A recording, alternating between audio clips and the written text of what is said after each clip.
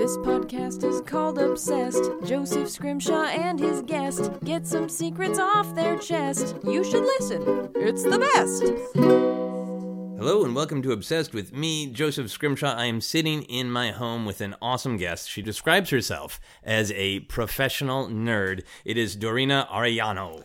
Hola, hi everyone. Thank you for having me. Absolutely. How did I do with your name? Actually, not bad. Okay, yeah, not as bad as you expected. Yeah, no, exactly. Like it's technically Dorina Arellano, but it's really hard for most non-Spanish speakers to say, so yeah, it's okay. So close enough, you did bastardized good. version. Okay, good. Yeah. I'll give myself a little pat on the back. Yeah. So you describe yourself as a professional nerd. What does that mean to you? I think it encompasses a lot of things that I do, because I technically work for Google. Okay. But I've used to work in the entertainment industry, and since then, I met a ton of people in the geek community. It's kind of like how we met. Yeah. And so for some reason, I just know everyone from, all the Nathan Hamill, Bonnie Burton, Jenna Bush, like basically everyone that's involved in all the comic conventions. Yeah. And I've been going for like 10 years. So, but I don't necessarily work at any of those outlets. Okay. Yeah. Any of the geek outlets. I just know everyone and I party with everyone, which is really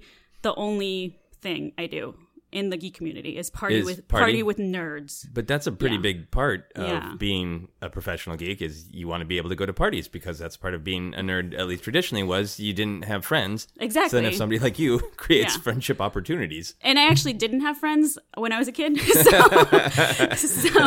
So it's great to find others like me. So, yeah. Is it true that you have secret skills when it comes to like San Diego Comic-Con? That you have party magic? I mean, I don't want to say here. I don't want random listeners to like hit me up, because people already hit me up. Oh, really? Okay. Yes. So we'll just broadcast that you have no secret skills. No.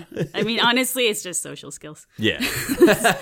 So one thing that differentiates me from the stereotypical nerd. So. That is a secret skill. Yeah. And now you have music in your background too, right? Yes. Yeah, that's actually my entertainment industry background. I was an artist manager for quite a long time, too long. Okay. So, it's that's why I'm so obsessed with soundtracks as well. That could be another episode, actually. Okay, awesome. So, yeah.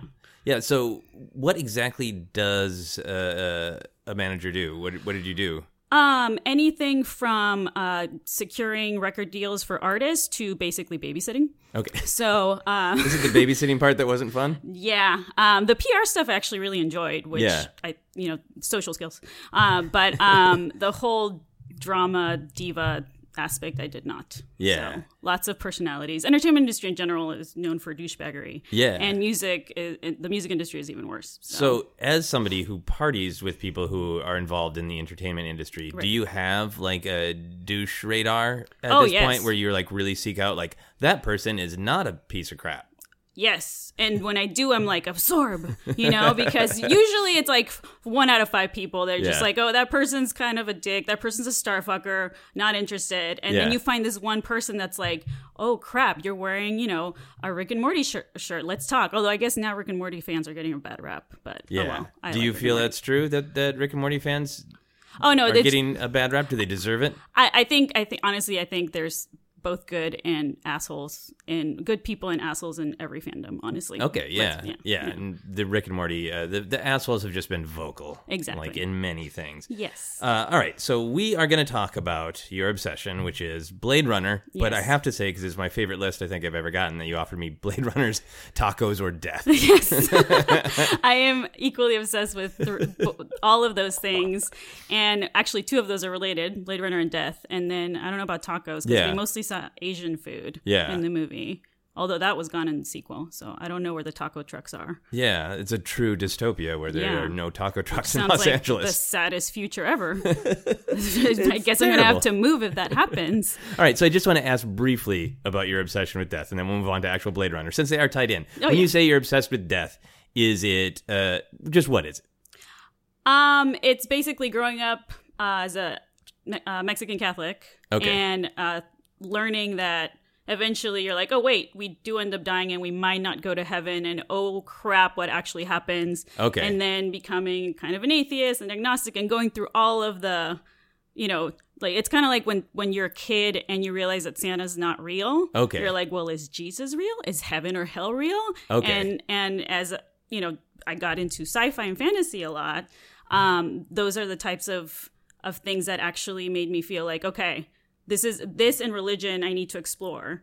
And then eventually I realized, holy shit, if there's nothing, I can cuss on here, right? Oh, yeah. Okay. You already have several times. Okay. See, I don't even realize. So yeah, I realized, okay, so where do we go? And so it's more of an obsession with existence and figuring out, you know, not so much like, why are we here, but what is all this? You know, are we even real? Are we alive? Are we, you know, what, is there anything after death? Is death even a thing? You know, like, it's kind of like what stoners are into, I guess. I don't know. Is death real even, though? That seems like that one's pretty provable that people die. Yes, but we don't know what happens Nobody knows. Okay. I've just never heard it phrased that way. I've always heard people agree that, yeah, you die. The question is, what's next? Right, exactly. But so if there is something after death, is it really death, right? Oh, then it's just like a transition. That's my point. Oh, yeah. Good point. Man, I should get stoned more. Yeah, that all does dovetail really nicely with Blade Runner, but I think kind of science fiction in general, that search for larger ideas, and particularly the religious thing is interesting to me because I think so much of human anxiety is, it seems like there should be a point to all this. Right. And religion offers you one, among other things. Does it really, though? Well, I think the limited amount of exposure that I've had to religion, I grew up sort of like really light Catholic, like Catholic LITE light, like super light. Like fat-free. Yeah, like fat-free Catholics. Okay. There were some overweight Catholics. Okay. Anyway, but there's the, like, in a lot of different versions of it, there's the, oh, well, if you behave well here, you'll be rewarded. So that's kind of like a goal. Right. But also that you can fill yourself with that idea of a being has a plan. This deity has a plan. Right. And I feel like that fills up these sort of like, what should I do with my life? Well, I don't need to worry about it because God has a plan. Right. God wanted me to have that car accident or that baby or whatever, or that beer, whatever I had today. Because God's kind of a dick, right? Yeah. when bad things happen. I mean, I don't know if that's really a point because it's more so like, okay, if there is a plan laid out for us and if there's destiny, you know, that's already planned out, then what is the point? Is there any point? Because you know, we don't have a choice, right? Yeah. So there's that aspect of it. And then there's, more so than a point, there's aspect of morality. It's like, oh, well, do you need religion to be good? You know, because do you expect to be rewarded or punished if you're a good person or a bad person? Whereas, like, if you just are a good person without an expectation of reward, then you don't really need religion. You know, there's all of these things. I can get really into it. Yeah. Well, maybe we'll on another podcast. But I think I'm really interested in that idea of not knowing exactly what we're here for because it creates a hole. And I think my podcast about obsessions could also be called like hole filler because so many of the things that we're like, I don't know why I love that. It sounds kind of dirty though. It does. But it's so much about like, well, I need something to be really excited about every day. Yeah. And things like movies and TV shows and exercise and whatever fill that, you know, art. Yeah. So let's talk about how Blade Runner has been a hole filler for you. My apologies. So for people who have never seen this movie, could you give a very short description of the general oeuvre? What is it? Okay. So I think there's two ways to explain this. If you want to just talk about the plot. Yeah. It's basically set in 2019, which was the future 35 years ago. And it's not. Because this movie came out in 1982. And basically it's a dystopian LA future that's set. And there's a bunch of replicants, which is basically kind of droids, humanoid people that aren't really, they're like robots. Yeah. And they're there to do things for humans, right? Kind of like slaves, you know, that's debatable. Servants, certainly. Right, exactly. And there's Blade Runners that are hired to retire the replicants when the police force asks them to. Yeah. In this case, Harrison Ford's character, Rick Deckard, is a Blade Runner that's hired to retire or kill these replicants that are Nexus 6 is what they call them, and they're basically highly evolved replicants. And the whole point, well, the point is much a bigger thought process there. But so he's basically hunting them out while these replicants themselves are actually trying to live longer, because replicants, these particular Nexus 6 replicants are only allowed to live 4 years. So they have like a 4-year lifespan. And once that lifespan is done, they just kind of shut down and die. Right. Okay. And so Deckard's hunting them while they're kind of trying to figure out how do we extend our lives, which is very relatable. Yes. So. We want to. Good. Now my mother-in-law, if she listens, will understand the basic plot of Blade Runner. Yes. Cool. So for you, when did you first get hooked? When did you first see it? So I don't really remember watching the whole thing as a kid. I grew up in Mexico and I was there till I was 18. Okay. So a lot of movies were actually dubbed, which is funny because I know quotes in Spanish and from movies and it's weird. But like I can do Yoda in Spanish. Anyway, please do. No. Okay. Let's not do that right now. I need some scotch and then we'll talk. All right. Fair enough. And so I remember kind of being mesmerized by the way it looked, but not really understanding what was going on. Okay. Because you have, Harrison Ford had just done like Indiana Jones and Star Wars. Yeah. And so you're like, okay, well, this is another heroic Indiana Jones movie, which is totally not, you know? And so I just remember thinking as a kid, okay, so this good guy, this good cop is hunting these bad people, including the other main character, Rutger Hauer's Roy Batty, right? So he's like the biggest, the best replicant or whatever, I guess, if there's the a biggest, best one. Baddest, yes. bestest replicant. Yeah. And so I remember that kind of being the plot. And it was very simple as a kid, but I just remember being kind of mesmerized, scared, and intrigued by it. Okay. And then I saw the director's cut as a teenager, and which was totally different. Because the theatrical cut has that terrible narration voiceover that just makes it cheesy and not as complex and not as subtle. And I just remember that's when I was kind of started researching religion more. Okay. And all these things. And so I was very attracted to sci-fi movies, and I started watching like 2001: A Space Odyssey and Metropolis, which was like the 1920s movie that Blade Runner kind of looks like. Yeah, I got all the visual cues from. Yeah, so this is why I didn't have any friends. And so I basically... And why you have a lot now. Now, yeah, exactly. And so I started watching all these movies and just being, very, very intrigued by them. And then as I got older and more philosophical about existence, I just started obsessing over Blade Runner and started watching it like at least once a year in the theater, and I basically love it even more every year. It's sad. Okay. Yeah. So you came to it then really because of the deep themes, which is fascinating to me, because I think sometimes when we get obsessed with sci-fi or pop culture, there's something deep about the themes that's speaking to us, but we're mostly reacting to, that lightsaber's cool. Right. And then only when we're much older, when we're really confronted with it, do we start going into the depth of it. Right. So that's cool for you to be a teen, so like, 15, 16, and you're like, oh, great, this is about religion and mortality, and is there a point to life? And I think I'll watch it all the time. Exactly. Yeah. And then also you discover things about it as you get older that you're like, I totally had that wrong as a kid. Like, Deckard is a dick. He's not a good person, And I actually relate to Roy Batty. He's a more human, character in this. So it's interesting how those things change. Yeah. So you make jokes about not having friends, but when you started to really find the depth of Blade Runner and liking it as a teen, did you have other people to enjoy it with, to share it with? No, because I don't know if you've noticed, but a lot of people, it's still a cult movie. Yeah. It's not Star Wars or even Star Trek. Yeah. It's less popular than that. And so not a lot of people like it. I didn't find other huge fans until I was an adult. Until I moved to the US. Oh, really? Okay. Yeah. Because even like my brother even just recently saw it and he's like, that was boring. I was like, how dare you? So, you monster. Yes. Did you ask people though? Would you go to school or work or whatever you did and be like, hey, has anybody seen Blade Runner? No, I basically would take friends to see it. Okay. And they would, like in college. Okay. And they would be like, that was boring. And I'm like, God damn it. We got along in every other area, but not Blade Runner. It's very hard to find other Blade Runner lovers. Okay. Yeah. Have you gone to any, like, the big showings that'll happen in LA? Yeah, I mean, in fact, when the final cut came out, which is the only cut that anyone should see ever. Okay, wow.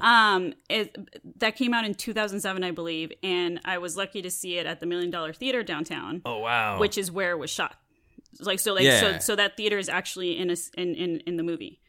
So that was amazing. Yeah, that's really cool. I saw it most recently, and I think it was the most final cut in the ArcLight Dome as one of their it wasn't like, hey, it's an anniversary or anything. It was just their ArcLight Presents series where they play old movies, and it was full, like 800 people just to see Blade Runner, which is it's such a weird experience to have a movie that's, to me, when I first discovered it, it was because like older kids told me like, you got to check this out. And like, just the way I live my life, I feel like I've always been surrounded by people who are like, Blade Runner, of course, it's one of the best films ever. So did you like it the first time you see it? Like, I really enjoyed it. Okay. Yeah, I really enjoyed it, but I had been at the time like reading a lot of noir crime novels, like Raymond Chandler and Jim Thompson and David Goodis, like some of these are even weird, obscure ones. But a lot of them like very urban, very LA based. So I think I really related to that, of like to actually see like, oh, it's Star Wars meets Philip Marlowe. Cool, And it felt very adult and serious. Oh, yeah. When I was like, I think I was probably like 16. So I was like, oh, man, I don't quite understand this, but man, I can tell people I did, and I'll seem really cool. Yeah. It's definitely not a kid's movie. Yeah. And then I didn't see it for a long time, and then I was shocked when I came back to it at how slow and purposeful the tempo is, and how even the music. And I felt this way with like Blade Runner 2049 too, that could almost is wanting to make you feel like almost like not amniotic, because that's too peaceful, right? But like a little bit of just like it's just kind of swaying and pulsing gently, right? Which is like it's beyond. Oh, it's a little slow. It's like, to me, this very big attempt of the movie to feel different. Yeah, and I think that's why a lot of people find it boring, because it's slow pace, right? Yeah. But I prefer movies. I mean, I can take friends to a screening of 2001: Space Odyssey, and it's the same thing. Yeah, like. One of them will fall asleep. The other one will like leave, because it is really because it is. I have like two friends that like those movies, right? Yeah. And so it's slow paced because it's not a dialogue driven story. As much as in Blade Runner specifically, the dialogue is very poetic, and philosophical. There's a lot of scenes where there's no dialogue at all, and the story is being told through the stunning visuals and the stunning music, right? Yeah. And some people just aren't into that. Some people are like, "Come on, stunning let's go." Yeah, I want to watch Blade kill some vampires, which is totally fine too. I like that too. I just really prefer this type of storytelling. So you're saying that you had this epiphany that Deckard was a dick, yes, and that Roy Batty is the more kind of advanced, more human.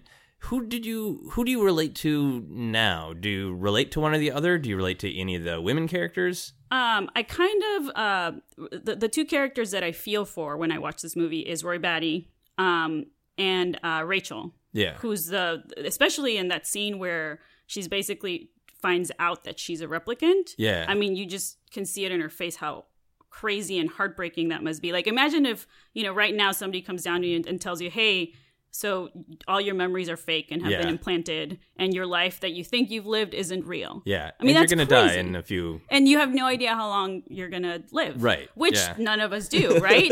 So fair enough. Whether it's a 4-year lifespan or 80, we don't know when it's going to happen. Yeah. So that's very heartbreaking and relatable. And but I think every single character in this movie proves, or not proves, but brings up the question of like, they're all trying to figure out who we are, right? And even Deckard, who seems like a very sad, depressed person who doesn't really care about what he's doing. Like towards the end of the movie, you see that he wants to live, right? Like he feels, oh crap, I might die. Do I really want to die? No, I want to live, right? Yeah. So but Roy Batty is like, every time I hear him say that monologue, I am not a crier. Yeah. Every single time, like I cry when he does the Tears in the Rain speech. You get tears out of Dorina. Oh, it's horrible. Yeah. Yeah. I mean, it's beautiful, but it's just the perfect, most beautiful monologue. about existence, Yeah. you know, and I mean, I can quote it later when I have scotch. Okay, that sounds good. We were racking up a lot that you're going to say once you have the scotch. Yeah. And I've got some scotch, so we can definitely do that. So I was going to ask about the different cuts, but you clearly feel that the final cut, the most director cut, what is it even called? Because there are like 7 cuts, The most right? director. So there's like 46. No, there's like Okay. 7, I think. I'm not really sure. There's an international one. The main one that came out that the critics hated was the theatrical one, was like the 1982 one, and that has the crappy Harrison Ford voiceover, where he's just like telling the audience how to think, which does not do well for, you know, it doesn't do the movie service. Hear Harrison Ford's disdain, right? Because he didn't want to do it. Yeah, I mean, I heard, I'm not sure if this is correct, but I heard something about like he did it shitty in a purposeful way, so like they wouldn't use it. But the execs were like, fuck it, let's put it on there, you know. Also, it has a completely different like crappy happy ending, and that's just dumb. Yeah, that's not realistic, you know. So and then the director's cut came out like 92, I think. Okay. And that got rid of the voiceover, and then changed the ending as well. But the final cut that came out in 2007, that's like Ridley Scott's supposed vision. You know, I don't know if he had that vision in the 80s, but that was like what he really supposedly wanted. And it's like, I can find zero flaws as much as other people find many. So, okay. Yeah. And how did you feel about the sequel? Ooh. Okay, we're getting into that territory now. Okay, so a lot of Blade Runner fans loved it. I didn't love the story. Okay. I loved the way it looked. Yeah. I mean, I think Roger Deakins needs the Oscar. Like, that cinematography was insane. And I remember sitting in the theater being like, okay, like, you're not gonna love it as much as the first one. Like, try to lower your expectations. Oh, you know? nice. Like, I was like, come on, just be realistic about it, because I was like, obviously care a lot about this movie. And I remember it started, and it just looked so gorgeous. I was so overwhelmed by the way it sounded. Like, the score was gorgeous. I was like, I also know it's not going to be Vangelis, but Hans Zimmer and Benjamin Wallfisch are great. And I remember getting emotional at just what I was looking at. Yeah, because it's just like more of this thing that you love. Yeah. Well, but in a different way. I just felt like I was watching something groundbreaking cinematically. Okay. At the moment, right? Yeah. And then the story kind of diverted into something I wasn't into as much, but I enjoyed it. I think it's a solid sci-fi movie. Yeah. I think time will tell how, you know, revolutionary it is. I disagree with a lot of people that say it's better than the first one. Yeah. I mean, it couldn't exist without the first one in any way. I think, like, narratively or visually or philosophically, right? Like, it builds on all those things. Yeah, and I think also the first one relies on that kind of poetic dialogue that I was talking about, and I feel like the second one was the stuff I liked about it was the social commentary as to like the way they're treating replicants, and they call them skin jobs and all these types of things. But then once the second half started and it delved into like the Rachel and Deckard connection, I was like, now you're just doing that thing where it's like it's a sequel to another movie, so we should bring in these characters for nostalgia purposes. Yeah. But I didn't think it was necessary. Okay. So I don't know how you felt about that. Yeah, I mean, I'm not as huge of a Blade Runner fan as you are. No, you grew up with friends, right? No. I had a brother, and sometimes we were friends, and sometimes we weren't, as you are when you grow up. Right. But yeah, no, I couldn't go to school and talk to people about Blade Runner. Right. That's not a thing that was going to happen. Yeah. But no, I enjoyed it. I didn't have a chance to really reprocess Blade Runner to do the full comparison, but I really liked the movie because it did feel like very unique and very auteur-driven for big blockbuster. And I think there's a part of me that really just kind of enjoyed the absurdity of this existing because, like, when it came out and it did fine at the box office, but didn't crush, and people were like, big disappointment for this sci-fi blockbuster, and everyone's like, the hell are you talking about? Right. It never was going to be. Yeah. It's ridiculously long. Yeah. It almost tries to put you to sleep in this cool way because I feel like for Blade Runner 2049, like, part of the point was that all of the characters were sort of in lockstep, just doing the things that they were supposed to do, and that they were almost kind of just destroyed by just the blare of lights and the repetition of life. Yeah. And I felt like the movie was tempting you to try to feel that too, to feel the way that they had been ground down, which is like a cool artistic thing, but not exactly a thing to just like make people walk to the theater humming and turn around and buy the ticket again. I'm like, I would like to be broken down societally again, and feel that again. Yeah. And I loved how consistently, I can't remember all the details because it's been a while, but I love how thorough the discussion of everything is sentient on some level, and everything just wants to find a connection of some kind. Yes. Even down to like, Deckard's dog, Right. every character is like longing for connection. I thought that was cool. Yeah, I mean, do you value Deckard's dog's life more over the hologram? Yeah. All that hologram stuff was great too. One of the most famous things from Blade Runner I wanted to be sure to ask you about is the whole Voight-Kampff test that the Blade Runners administer to. I was like, wait, don't do that on me, because what if I'm a replicant? This whole podcast is one long, very shitty Voight-Kampff test.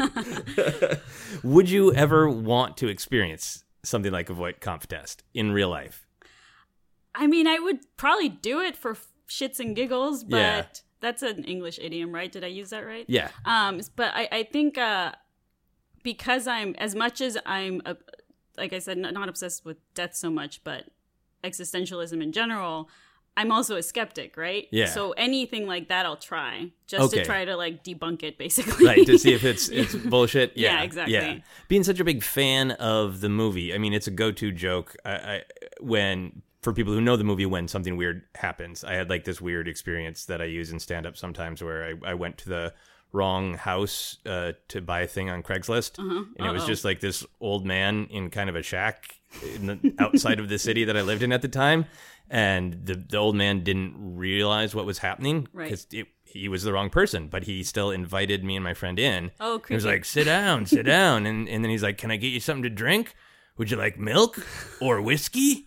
And like the question milk or whiskey was like, that seemed to me like a weird Voight-Kampff test of like, you've entered a strange old man's home who's a stranger, and you've been offered milk or whiskey. Right. Which do you take? Are you human? Are you a replicant? Right. Like that kind of thing. Do you feel that way when you hear weird questions? Does that set off your Voight-Kampff radar?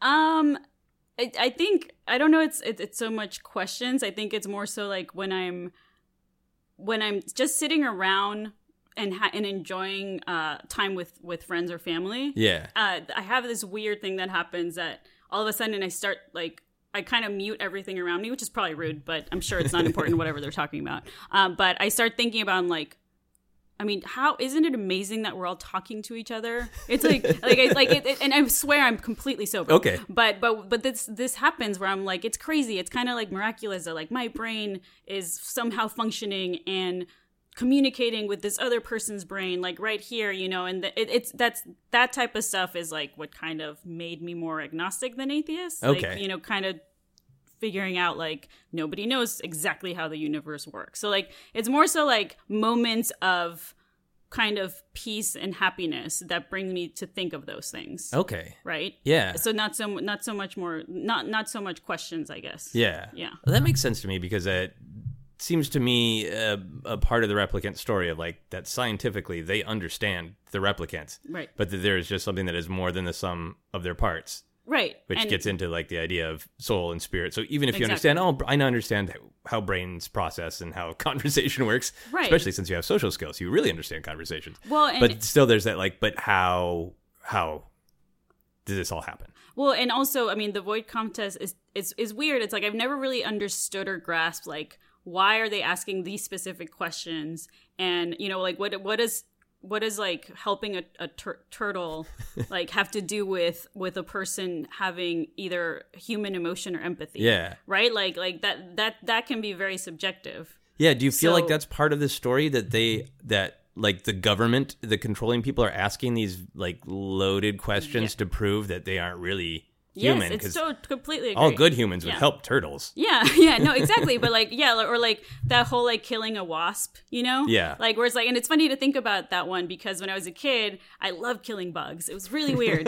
like I was never scared of them. Like most people are scared of spiders, Yeah. I was scared of like snakes. Yeah. Because gross. You know, they don't have shoulders. That's creepy. but bugs are fine. I just, for some reason, love swatting them. And now that I've gotten older and actually value life, you know, I'm like, oh, well, I'm going to let it live. But like, you know, does that make you, if you killed a fly in your life, does that make you a bad person or a replicant? Right. You know, does that make you not human? Right. You know, those are stupid questions. It's either a replicant or a toddler. Yeah. Exactly. Or a drunken 30-year-old. Jackass. Yeah. Exactly. You're one of those three things. Have you ever made a different life choice because of your love of Blade Runner? Has it ever made you do something different in like a career or philosophy or dating or anything? I think definitely philosophy, because when I guess we can get into the subject of death because because it's all related. But when my grandma died, like I want to say 5-6 years ago, 2011, I was the first person that died that was super close to me, because she was basically, she my parents were divorced, so she helped raise me. Okay. And so it was like losing a parent. So that was the first time I was struck with like, oh crap, where did she go? Yeah. Like, you know, it's like the Harry Potter, what's his name? Slughorn. Yeah. Where he just starts talking about, it's like Harry Potter's mom, and he's like, you know, one day she was here, and then all of a sudden, poof. You know, it's that noise. It's like poof, just gone. People just cease to exist, and that didn't. I couldn't grasp that concept, so that's when I started getting obsessed, and started. I guess it was part of the grieving process, right? Yeah. And that led me to look up philosophy classes about mortality on YouTube from like Yale, you know, like things like that. And it's like, well, do we even want to be immortal, you know, or do we want, you know, like, and if we are immortal, like, does that mean that we're going to have this amazing life and we're going to want to live forever? Like, most likely not, you know? So like all of these questions can be totally found on Blade Runner. Yeah. Or in Blade Runner. And my prepositions are very messed up because this is my second language, FYI. Yeah, no, I understand. I tried to study Spanish, and the prepositions were hard for me too. Oh, really? Oh, yeah. Well, no, but in Spanish you have en, both means in and on. Yes. But you guys have... But then I would just get paranoid that I was using it wrong no matter what because of that, because I'm very neurotic. But but you can't go wrong with en. Whereas, like, I always say things like in the table instead of on, which is it just makes you sound like a moron, especially like with me, because I have, you know, I don't really have an accent. So anyways, but so yeah, I think that those two really correlated things, right? Of seeking, like getting obsessed with the philosophical existentialism. Yeah. So I don't know if it made me decide or influence decisions. I think it just made me change the way I think about life in general. Okay. And did you go back to Blade Runner, since you already recognized that a lot of these ideas that you were wrestling with in real life were in the movie? Yeah. Did rewatching the movie help? Oh, yeah. And every time I watch that movie, I find some, like, an extra thing on every watch. Okay. That I'm like, oh, yes, like, I never thought of this that way, you know? And, like, once you see it a bunch of times, you end up looking at each character's and looking at them in a different way, and even sympathizing with them, right? Like the fact that, I mean, that whole end sequence with Roy Batty kind of chasing Deckard around the Bradbury building seems silly to people that don't get the movie, because, you know, you're like, why is he like chasing him and making like wolf noises and like kind of being like, it's like he's like in a circus and making, you know, it's really bizarre, but you kind of, you could see it a couple of different ways. You can see it as like, okay, he's trying to scare Deckard to make him feel what he's feeling. Yeah. Because he's terrified of you know, dying, and he wants to extend his life. So it's like maybe he's trying to get Deckard to sympathize him. Yeah. Or he's just messing with him. Who knows, right? Yeah. But at the end, the whole point is that he saves him, right? And so the fact that he saves him makes Roy more human than any other character in that movie. Yeah. And so, and that's when he delivers that monologue to him, like, and Harrison Ford's like just like standing there like an idiot, like, oh shit, like you're this thing that is apparently more human than me, you know? Yeah. So yeah, all of those things, like, I definitely start thinking about more and more. on every rewatch for sure. Yeah. Well, that's awesome. I think it's amazing when the things we love in pop culture can actually help us process like real world stuff. Like I think that's their ultimate power. Yeah. And it's cool to hear about Blade Runner. Now, I know you don't like the voiceover in the theatrical release. No. But I'm going to ask you a voiceover question. Okay. Would you ever want in your actual life to have a voiceover so you knew what was going on? To just hear someone, like, you know, when you get up in the morning, just hear a voice say, Dorina has big plans for the day. Here's what she's going to do. I mean, are we talking like Siri and Alexa? Or no, like a strange, omniscient voice that can explain your life to people from the outside. No, because I would end up in a mental hospital because I'd start telling people I'm hearing voices. Well, what if I could hear it too? What if it was just a magical power? Because like that's why you don't like it in Blade Runner is that it's over-explaining. Yeah. It's taking the mystery away. It's taking the discovery that you just described away. If there was a voiceover from Harrison Ford going like, oh, Roy Batty hunted me because he wanted me to feel what it is to be hunted. Right. And it takes away all the mystery and the discovery. Would you want that for your life where somebody's like, I'm trying to figure out who Dorina really is. And they're like, Dorina is reacting that way because she did not like Blade Runner 2049, but she does not want to tell you that. Like, right. I mean, I think I would probably get really annoyed and I'd just be like, shut up. But at the end of the day, don't we all have automatic voiceovers going on in our heads all the time? Yeah. Like we're constantly thinking about our actions and as much as we go to work every day and like wake up and do our thing and our routine, at some point during the day, we think, what the hell am I doing? You know, Yeah. like we're like, that's the voiceover I'm interested in more is like the existential voiceover, not so much like the, oh, I don't want to talk to you because I'm very honest. I'll just tell people, I'm like, go away. Okay. You know? So you want a voiceover that is truly questioning. So you want the, why the hell did she just do that? Right. Who knows? The why is more interesting to me than the... Okay. Yeah. And the how. Right? Okay. Than the what. Yeah. I would like that very much if I walked through life and every once in a while a voice just went, why? Yeah. But then what if it's for like things that don't really matter, like when you go to the bathroom, do you really want a voiceover? You know, like that's maybe not as fun. It depends on what I'm doing in the bathroom, you know? Oh, true. If I'm doing something, that sounded grosser than I meant. Yeah. Well, then maybe you should change your podcast name to what was it? Hole Filled? Hole Filler? Hole Filler. Yes. I will consider that. I'll put it up for a vote for all of my listeners, and then I will lose them all. So we're going to move on to our How Obsessed Are You questions. These are questions that I ask everybody across all the podcast episodes. Do you think about Blade Runner every day? Yes. Okay, definitely. so you only watch it about once a year.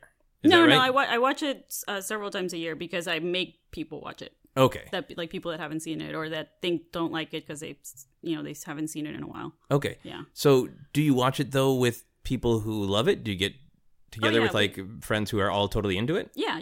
That's the group we go to. Like basically, like I have people that I go watch it with at the theater. Okay. Yeah, okay. Yeah. But I mean I think I may not think about it purposefully, right? Mm-hmm. But I think it's the themes of it are definitely there every day. Yeah. Is it quotable to you? Do the quotes lodge in your mind and you use them like out of context? I actually use it with Nathan Hamill. Yeah. And our friend Tarek, Nathan is wrong because he thinks Blade Runner is boring, but Tarek and I love this movie. And so every time we actually do shots at the bar, we say time to die instead of cheers, and then we cheer. So. That's great. Yeah. I like that a lot. Would you get or do you have a Blade Runner tattoo? I do not have one. I don't have any tattoos. Okay. Because I'm a commitment phobe. Okay. So I don't know if I'd get one. I feel like there's not like what am I gonna do? Like Roy Batty's face is like a tramp stamp. Like I don't know. Maybe like the unicorn origami, which I don't like unicorns, so I don't know. Okay. Yeah. So if you were gonna get a tattoo, if somebody came to you and just convinced you, like, here's $1 million to get a tattoo, right? Would Blade Runner be the thing that you did? I don't know. I guess because I also don't want to do like a cheesy quote. Any quote that you do is only meaningful to you, but it's cheesy. Yeah, you don't want like general. time to die on your arm. No, that would be really weird. It's like you're getting naked with someone and they're like, okay. What about the whole Tears in the Rain speech on your back? Just the entire thing? Yes. In like Comic Sans font? Yes. The worst tattoo ever. All right, well, I'll take that as a no. That seems like a no. When people walk into your home, can they tell you're obsessed with Blade Runner? They can tell I have issues because I have so many nerdy things around it. But I mean, I have a lot of random things like horror stuff and like Star Wars and all these random things. I think that the only couple of things I have for Blade Runner are like posters, but not really. It's not like you walk in and it's, you know, full of mud and like rain and dark with like there's neon and yes, no taco trucks anywhere. I know. Dystopia of 2019. I actually live in a taco truck. No, I'm kidding. But Blade Runner has never been super merchandised because it's a cult movie. It's not Star Wars or Star Trek. But do you ever want it to be? Would you want to express your fandom by having like decorated action figures? Yes, and if you know of Roy Batty robe. Yes, if anyone knows of stuff, please send to me. That's not like, you know, thousands of dollars. Yeah. No, I mean, I honestly, like, as much as I like whatever Batman, Star Wars, there's so much of it now that I'm kind of getting sick of all that. Yeah. So I'd rather get, you know, a Roy Batty action figure than like another Joker. Yeah. Because I already have like 20 Jokers, you know? So. Fair enough. Yeah. So that is a way that you express your fandom is by collecting. Yeah. I just feel like you'll notice when you go to my condo, it's like too many toys. Like I feel like I also maybe don't need more. Okay, fair enough. I don't believe in such a thing as too many toys. I mean, there's physically running out of space. Like my last Jedi table over there is a little bit of an issue right now. But I will find a way. Find a way to get more toys. This isn't about me. Back to you. Would you break up with someone who didn't like Blade Runner? Or have you? So it depends. If they are not as into it, but they're into other sci-fi movies and we could have conversations about this, you know, basically what we've been talking about, then fine. But if they're just not interested in philosophy or existentialism, like I'm like, nah. But, I mean, we'd probably fight about it a lot. Yeah. You know, I'd probably be like, what's wrong with you? But you seem like you're okay with fighting with people. And I mean, I think love it's... Yeah. Do you feel like that is where does that come from? I don't like, you know, fighting with assholes on Twitter when they're just being trolls. But I like healthy debate. Okay. Right? Like I think we talked about this earlier, like just art in general, and sharing it with other people, like that's great. Like that's my favorite thing. That's why I consider myself hypersocial. Yeah, as which is very rare for a nerd, I guess. But this is what as when we went to see Blade Runner the sequel 2049. I basically talked to my friends for like a week about it. You know, before or after? Right after it. Okay. You know, we saw it on that Thursday night, and I was just texting all the time, and people would like come in and be like, "Are you still texting about Blade Runner?" I'm like, "Yes." And it was with different people that loved it, people that hated it, people. You know, I was fighting with someone that thought it was better than the sequel. I'm like, "How dare you? We're no longer friends." But it's not really, you know. Of course, we're still friends. Right. It's just like a fun debate. Right. To have, so. I mean, that's definitely your sense of humor, and I think it's great on social media. I really enjoy your posts of challenging people. Just constantly making fun of people all the time, like an asshole. No. You're being like very strident about this is my perspective, and that's it, and take it or leave it. But it sounds like in person, it is this great thing where somebody not seeing Blade Runner the same way you do is an opportunity to engage. Exactly. And I think for some of us, myself included, sometimes like I get sick of debate and I just want to be like, I liked it. I don't need to prove it to anybody else. I don't need to change anybody's mind. Right. I'm just going to go in the corner and like it quietly by myself. But I think it is ultimately healthier to be able to engage in a back and forth debate and like let me show you how awesome this thing is. And it all comes down to how respectful the conversation is, right? Like when you say things like "How dare you?" Like you're obviously joking with your friends. Like it's different to talk to have different opinions with your friends about art because art can be very subjective. Yeah. Than engage with someone online that's like basically telling you kill yourself or stupid things like that. That's right? Like, not debate worthy. No, exactly. Like that. There's a huge difference there. Yeah. Absolutely. Have you ever had a dream about Blade Runner? As far as I know, they're my dreams and they're not implanted. So. Okay. So you believe you've had actual dreams? Yes. It seems like you've watched it this much. It's such a dreamscape of a movie. You would have to. Do you remember anything? Just images, really. Like it's not like I had a random dream where like, you know, Roy Batty and I went to a bar. And like... and killed everyone there or anything, or like or crushed the bartender's skull, Okay. like he did with Tyrell. But no, I mean, just basically scenes from the movie more so. Okay. Yeah, I think I dream more about the soundtrack, honestly, because I listen to that soundtrack almost every day. Oh, really? Oh, yeah. It's just like the soundtrack to your life? I mean, soundtracks in general are like my biggest, like, there's like my second obsession, basically. Okay. Yeah, because I have a music background, right? So Right. I'm obsessed with film scores. I even just did a list that I posted that I'm super embarrassed about like the best scores of 2017. So Why are you embarrassed by that? because it's so nerdy. You are so passionate about being a nerd, but you're also, is this just fun to always mock it as well? Yes. Okay. Oh yeah. Yeah, it's like when I make fun of my friends that play D&D, but then I've also played D&D, you know. But because I don't play it anymore, I'm just like nerd, even though, But then they look at my bookshelf and they're like, "Excuse me?" So, Okay, fair enough. Would you cosplay as the concept of the movie Blade Runner at a convention? as the concept. Yeah. I asked people this question, but you do cosplay, right?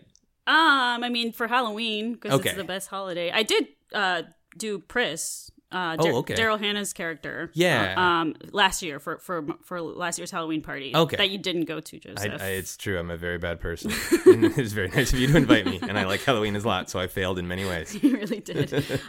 So obviously a character is easy. I don't know about the concept.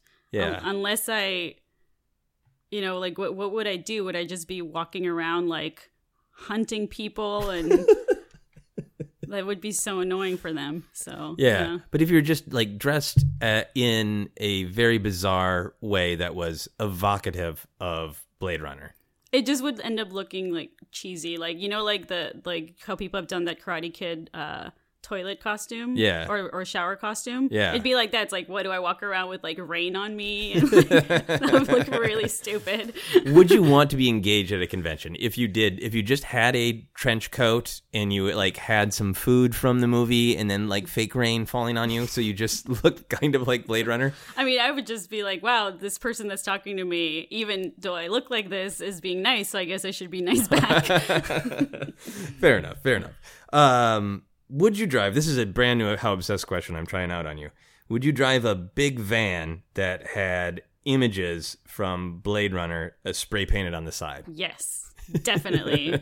I mean, I'd rather drive an actual spinner, like the Blade Runner car. Oh, yeah. And, or car, I guess, flying vehicle, whatever it is. Flying vehicle, yeah. Yeah, that would be awesome. But you would, even with like all the sort of the weirdness of big yeah. vans with the things spray painted on the side, you'd own that. Oh, yeah. I would love to have that. Where do I get that? I'll work on getting one Definitely. made. I'm sure there's one on Etsy. Yeah, but A huge van. But only Comic Sans font, please. Fair enough. Would you give up tacos for a year in exchange for being able to watch Blade Runner? Oh. Like if it was one or the other, tacos or Blade Runner for a year. I think I could do it. I think I could. I take Blade Runner over tacos because there's other food I love. Yeah. And I just have, like, that movie is therapeutic for me. Yeah. So I can't live without that movie. Yeah. Do you ever watch it by yourself, or is it always yeah. a social thing? Yeah, I feel like it's I don't want to continue annoying people that know me. Yeah. That I just won't stop talking about it. So sometimes I do have to watch it by myself in the privacy of my own home by myself. Fair enough. Yeah, I can just cry by myself, basically.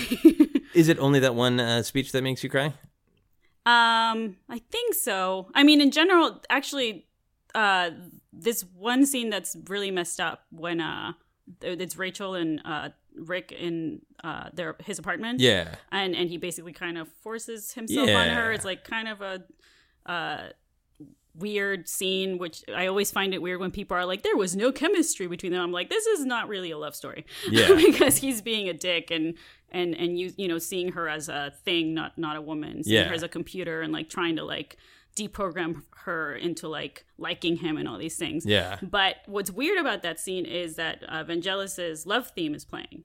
And it's weird because it's got like the sleazy kind of jazz saxophone. Yeah. But at the same time, the rest of the musical arrangements are just gorgeous. And before that scene actually happens, there's a moment where Rick is just laying on the sofa and Rachel is playing the piano. And you hear what she's playing, which we're assuming that she knows how to play the piano because of Tyrell's niece's memories, right? Because those aren't her memories. Yeah. And so she's playing those knowing she's already not human. Right. So she is examining that fact by playing, right? So she's playing, and you hear the piano song combined with the musical, the score. And it just fits perfectly. I don't know how, because Vangelis is a genius. Yeah. And that musical moment makes me emotional.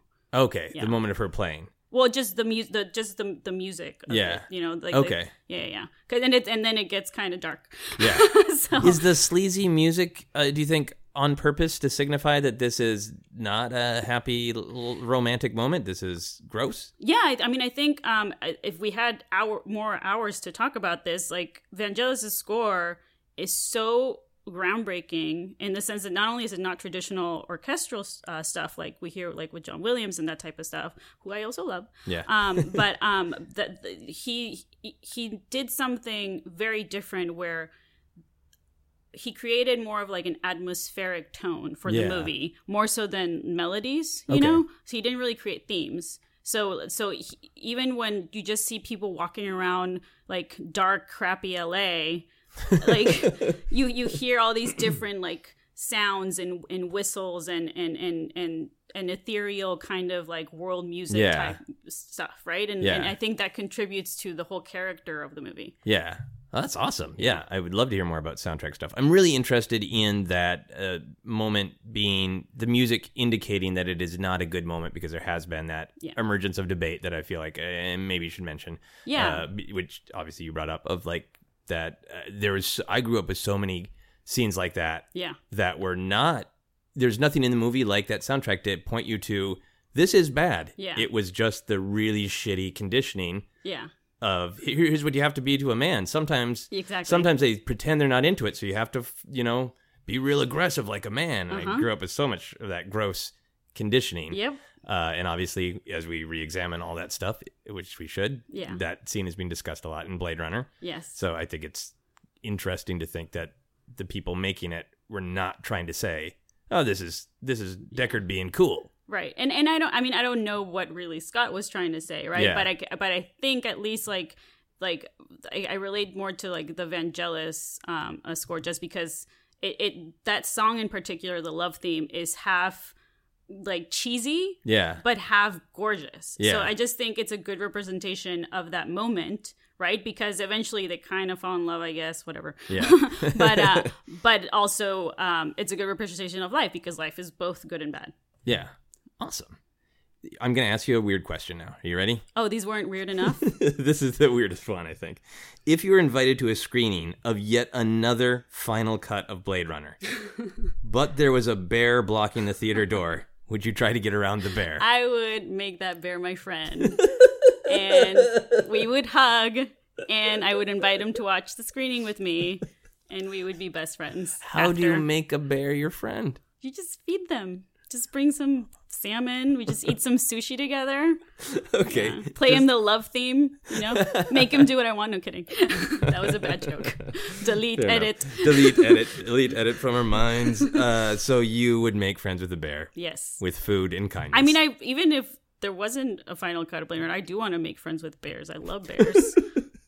I know they're terrifying, but they're also awesome. Yeah, so. They really are. Yeah. I like bears a lot, and I get to talk about them because of that question. All right, here's the last how obsessed are you question. If every time you watched Blade Runner, Harrison Ford got just a little sad, would you still watch Blade Runner? I mean, a little sad? Yeah, like he's just going about his day. He's flying or cooking or whatever Harrison Ford does these days, and he's just a little like, oh. Just a little bummed out, and he doesn't know why, but it's because you're watching Blade Runner. I don't watch it that often, so I'm okay with that. Okay. We all get a little sad sometimes. It's fine. It's healthy for Harrison Ford. Yes, He's had a good life. Yes. He should know some little bit of sadness here. You need to know both things, and both emotions in life. That's right. Yeah. I ask everyone to make a noise to sum up their obsession. What noise can you make to sum up your obsession with Blade Runner? I mean, I think it's TMI to do the like orgasm noise, right? When you say the orgasm noise, is there one from the movie? No. Or are you just talking about personal? Okay. That nobody needs to know except the person I'm with. Hole filler. There you go. I don't know. Well, probably the monologue. Okay. Do you want to? Is that a noise? That I will accept that as a noise in this case. If you're willing to do the whole monologue, I will accept that as a noise. It's not that long. Okay. I've seen things you people wouldn't believe. Attack ships on fire off the shoulder of Orion. I've watched sea beams glitter in the dark near the Tannhauser Gate. All those moments will be lost in time, like tears in rain. Time to die. And then a shot. Yes. Exactly. At the bar. Many, many shots. That was awesome. Thank you for doing that. I have people rate their obsessions on a scale of, let's say, 1 to 2049. Who cares? From 1 being the lowest, 2049 being the highest. Where would you rate your obsession? Oh, man. That's a lot of numbers. It is. I mean, probably... It's not. I don't think it's unhealthy. In fact, it's because it's so therapeutic for me. I think it's a good obsession, but not to the point where like it doesn't let me actually live. So probably on the, I don't know, like how about 2019? 2019. Well played. Got you there. You did. It's not a contest, but you got me. If it was, you'd be winning right now. I'm competitive. I'm like, I win, Joseph. I win at this podcast. You won this podcast. Where can people find you on social media and all that? I am Evil Dorina everywhere. Literally EVILDORINA on specifically Twitter and Instagram. Do not add me on Facebook. I don't use Facebook. Facebook is the worst. Yeah. So, And you've got a YouTube show, right? Yeah. So I just started recently a channel the last couple of months called Super Dork House. That has nothing to do with my job at Google. We just hang out with friends and nerd out basically, but it's super chill and unprofessional and low budget. It's great. Yeah, it's very fun. It's very fun. I've watched a couple episodes and enjoyed it very much. Oh, I'm glad to hear it. Here are some quick plugs for this show, and then we'll do our final weird questions. You can follow me on Twitter and Instagram is at Joseph Scrimshaw. You can follow Obsessed Podcast on Twitter and Facebook is at Obsessed Podcast. You can also check out the Star Wars podcast I co-host, which is called Force Center. For info on all my upcoming shows and comedy albums, you can check out my website at josephscrimshaw.com, and you can support Obsessed by backing us on Patreon. For as little as $1 a month, you get access to our monthly patron-only bonus episode where my wife Sarah and I talk about something we're obsessed with in the moment. For full info on that, go to patreon.com/Joseph Scrimshaw. All right, here's some final weird questions that don't have anything to do with Blade Runner. Which would you rather be able to shoot out of your hands, lightning or a breakfast cereal? Lightning, definitely. Okay. Is that just because it is more exciting, or are you not a fan of breakfast cereal? I mean, I just think it'd be cool as a weapon, especially while driving. I'm basically just picturing myself in Mario Kart. Okay, so when somebody gets in your way and just turns in front of you, you would just lean out the car or your van with Blade Runner painted on the side and just give them a nice zap with your hand? Exactly. Excellent. This is great. You are winning this podcast because I have asked versions of this question. Which would you rather shoot, a fun weapon thing or something weird? Yeah. People almost always go for the weird thing and never just go like, yes, no, I want to shoot people with lightning from my hands. Come on. I mean, I can already access breakfast cereal. So I access it every morning, especially kids cereal. What's your favorite? Ooh, that's hard. Probably Crunch Berries. Okay. Yeah. I just want to get the full picture of who you were as a human being. And I feel like that really nailed it. If you could run at super speed, but only between your home and one other place, where would you run to? Ooh. I just thought of Tokyo for some reason because I want to go to Japan. Yeah. I don't know. That's a hard one. Would you want to use it for something mundane like going back and forth to work, or would you want to be like, I want to go to Japan whenever I want? Yeah, that was my first thought. I feel like Japan because even though I haven't been, it just looks awesome and clean and like the future. And I love sushi and karaoke and Studio Ghibli. So yeah, let's go with Tokyo. All right, Tokyo it is. The final question for everyone on the podcast is, what is happiness? Oh, that's super easy to answer. I got this. So this is where you make everyone lose at the podcast. Okay. I would probably go back to what we were talking about earlier and go with shared experiences. Okay. Because art is amazing and as much as life is crazy and can be hard, if you share it with other humans that aren't dicks, it's way better than being, home alone on your couch. By yourself, not being able to like laugh with other people about or appreciate whatever you're into. Yeah, or even debate it, right? Exactly. And engage with it, yeah. Yeah, even going to concerts or movies, like watching it by yourself is not as fun as with your loved ones, right? Yeah, yeah. I think that's a great answer, that happiness is sharing your life with not dicks. Well, it depends on what type of dick, right? Fair enough. And on that note, that is our podcast. Thank you. You've been listening to Obsessed. Joseph Scrimshaw and his guest shared some stories with the rest. Rate 5 stars if you're impressed. So this is a really crappy Yoda in Spanish, not Castilian, not Argentinian. I'm going to try to do the Mexican Spanish one. So this is basically do or do not. So, no lo intentes. Hazlo o no lo hagas, pero no lo intentes. Thank you. You are not welcome. Fair enough.